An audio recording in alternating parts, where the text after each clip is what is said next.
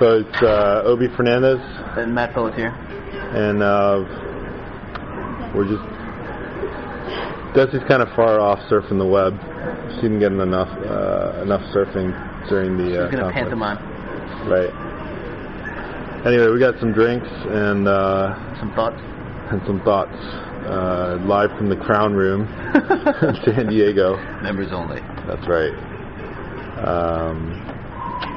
So yeah, I mean, RubyConf 2005. This is my first RubyConf. I've not really gone to programming conferences and not really wanted to. I guess there's not really too much interest on my part. And I've been to a bunch of conventions and things that they have in New York, and they're not really the kind of thing that I find. I don't really get much out of them except for seeing what a bunch of other people are doing in a pamphlet kind of way.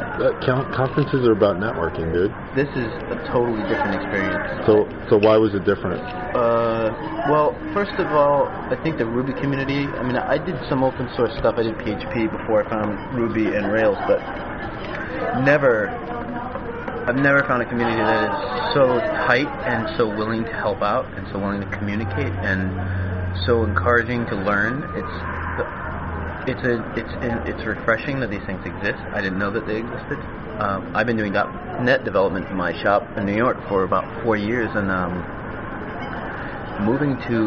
finding Ruby and Rails,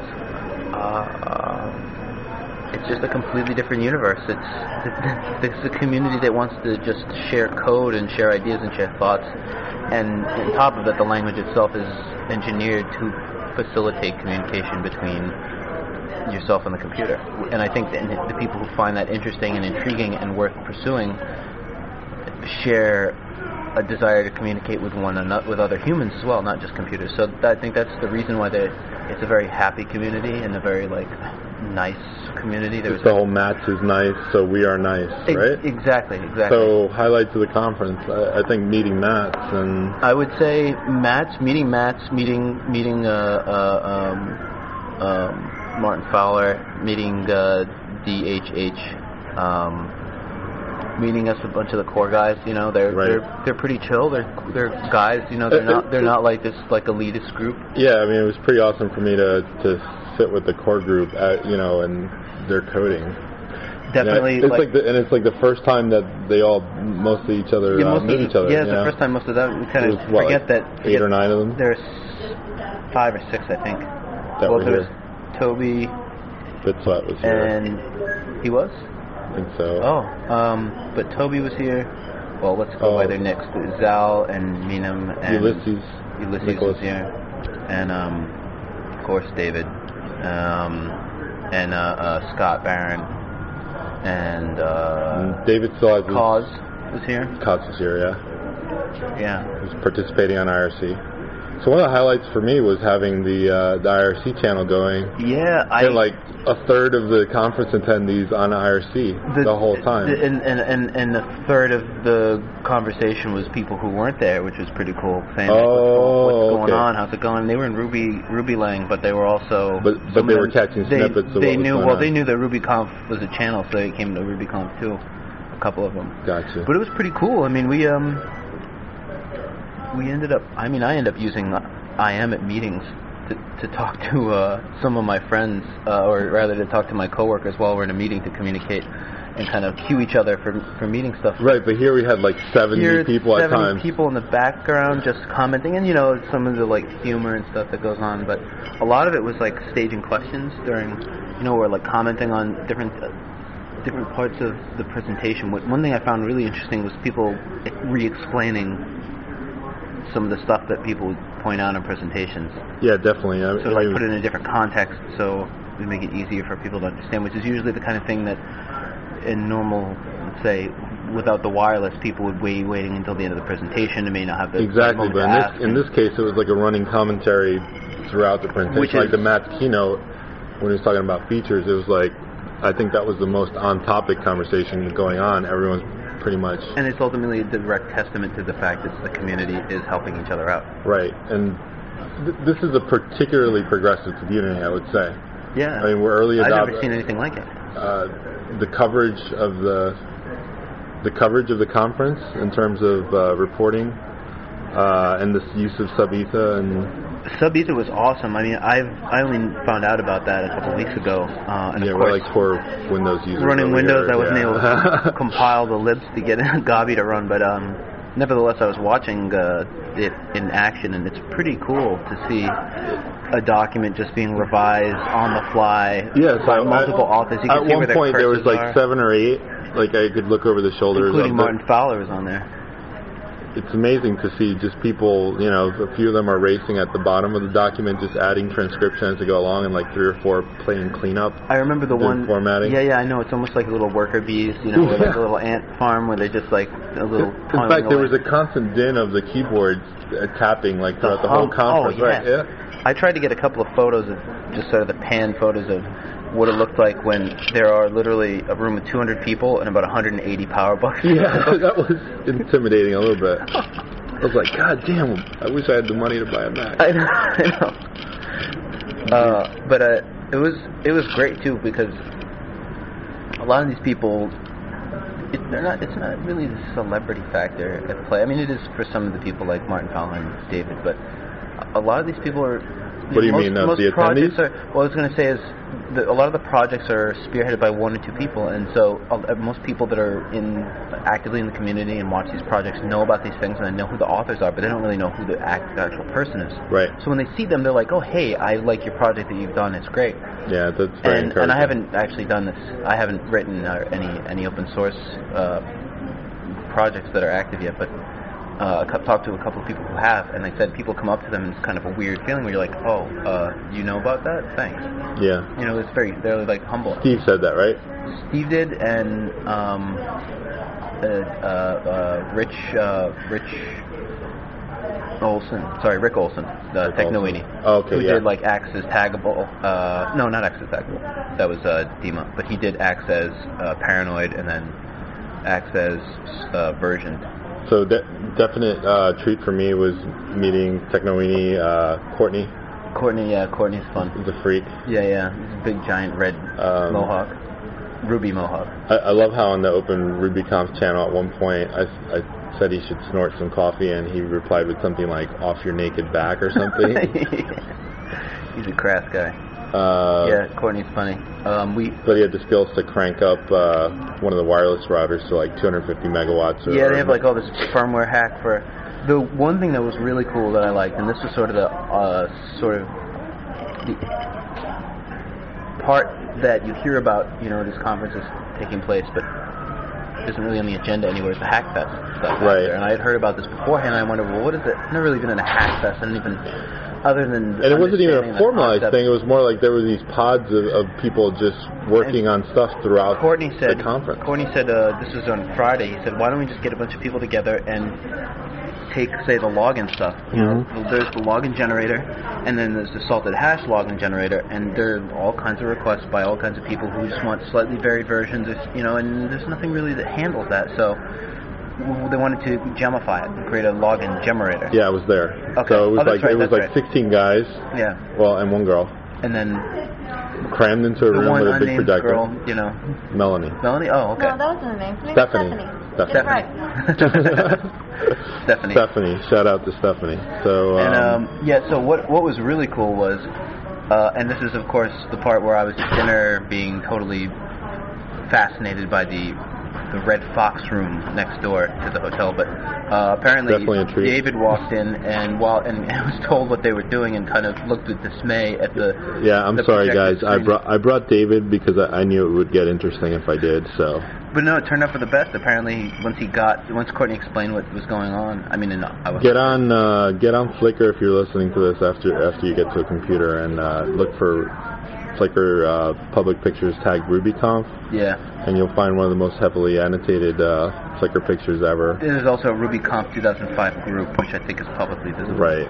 But you'll see the look of horror on Dave's face. He realizes the monster he's unleashed here. Yeah. But then I think according to the story, he gave useful feedback. He helped give you guys a lot of direction, right? Right. Well, there was they wanted to use there was talk of making like a generator or stuff like that, which I think with that many people, trying to all design something all at once, was getting a little crazy at first, and then David came in and made some commentaries about breaking it up. That David Hansen. So not too much crass fanboyism with David. No, there was too much. I think there was sort of a slow boil, because Jeremy Hubert, I think, finally couldn't contain himself towards the end. I can't wait to see that photo on Flickr. Yeah, he's got the unabashed fanboy. The unabashed fanboyism. That guy looks like Mr. Incredible. He looks just like Mr. I know he's going to listen to this and love it, but he looks just like Mr. Incredible. Okay. But it was all around great, and I guess the nice thing was seeing the old pros kind of totally be into it too. It's not like a bunch of new guys that are like. Yeah, I didn't denote very much bitter. No. There didn't even seem to be a touch of animosity or bitterness or of any kind. Although I could see. during Francis's talk, at one point, like the first commenter was David, right? Yeah, David had about. And he was like, "Well, in Rails we do," and I'm like, "Oh shit! If this is the way it's going to be throughout the conference, we're going to be in trouble." This is live in the flesh, Yeah, but actually, those fears didn't pan out at all. No. Well, it certainly was a testament to the fact that the lively debate is among people who all are trying to figure out the best way to do something. Everyone has good intentions. They're not mutually exclusive solutions. There is a lot of really smart people thinking about good ways to write software. Not a lot of arrogance. No, and there's always going to be pride in projects, and I think that kind of has an effect of arrogance in some cases, but there's a general humility with Ruby that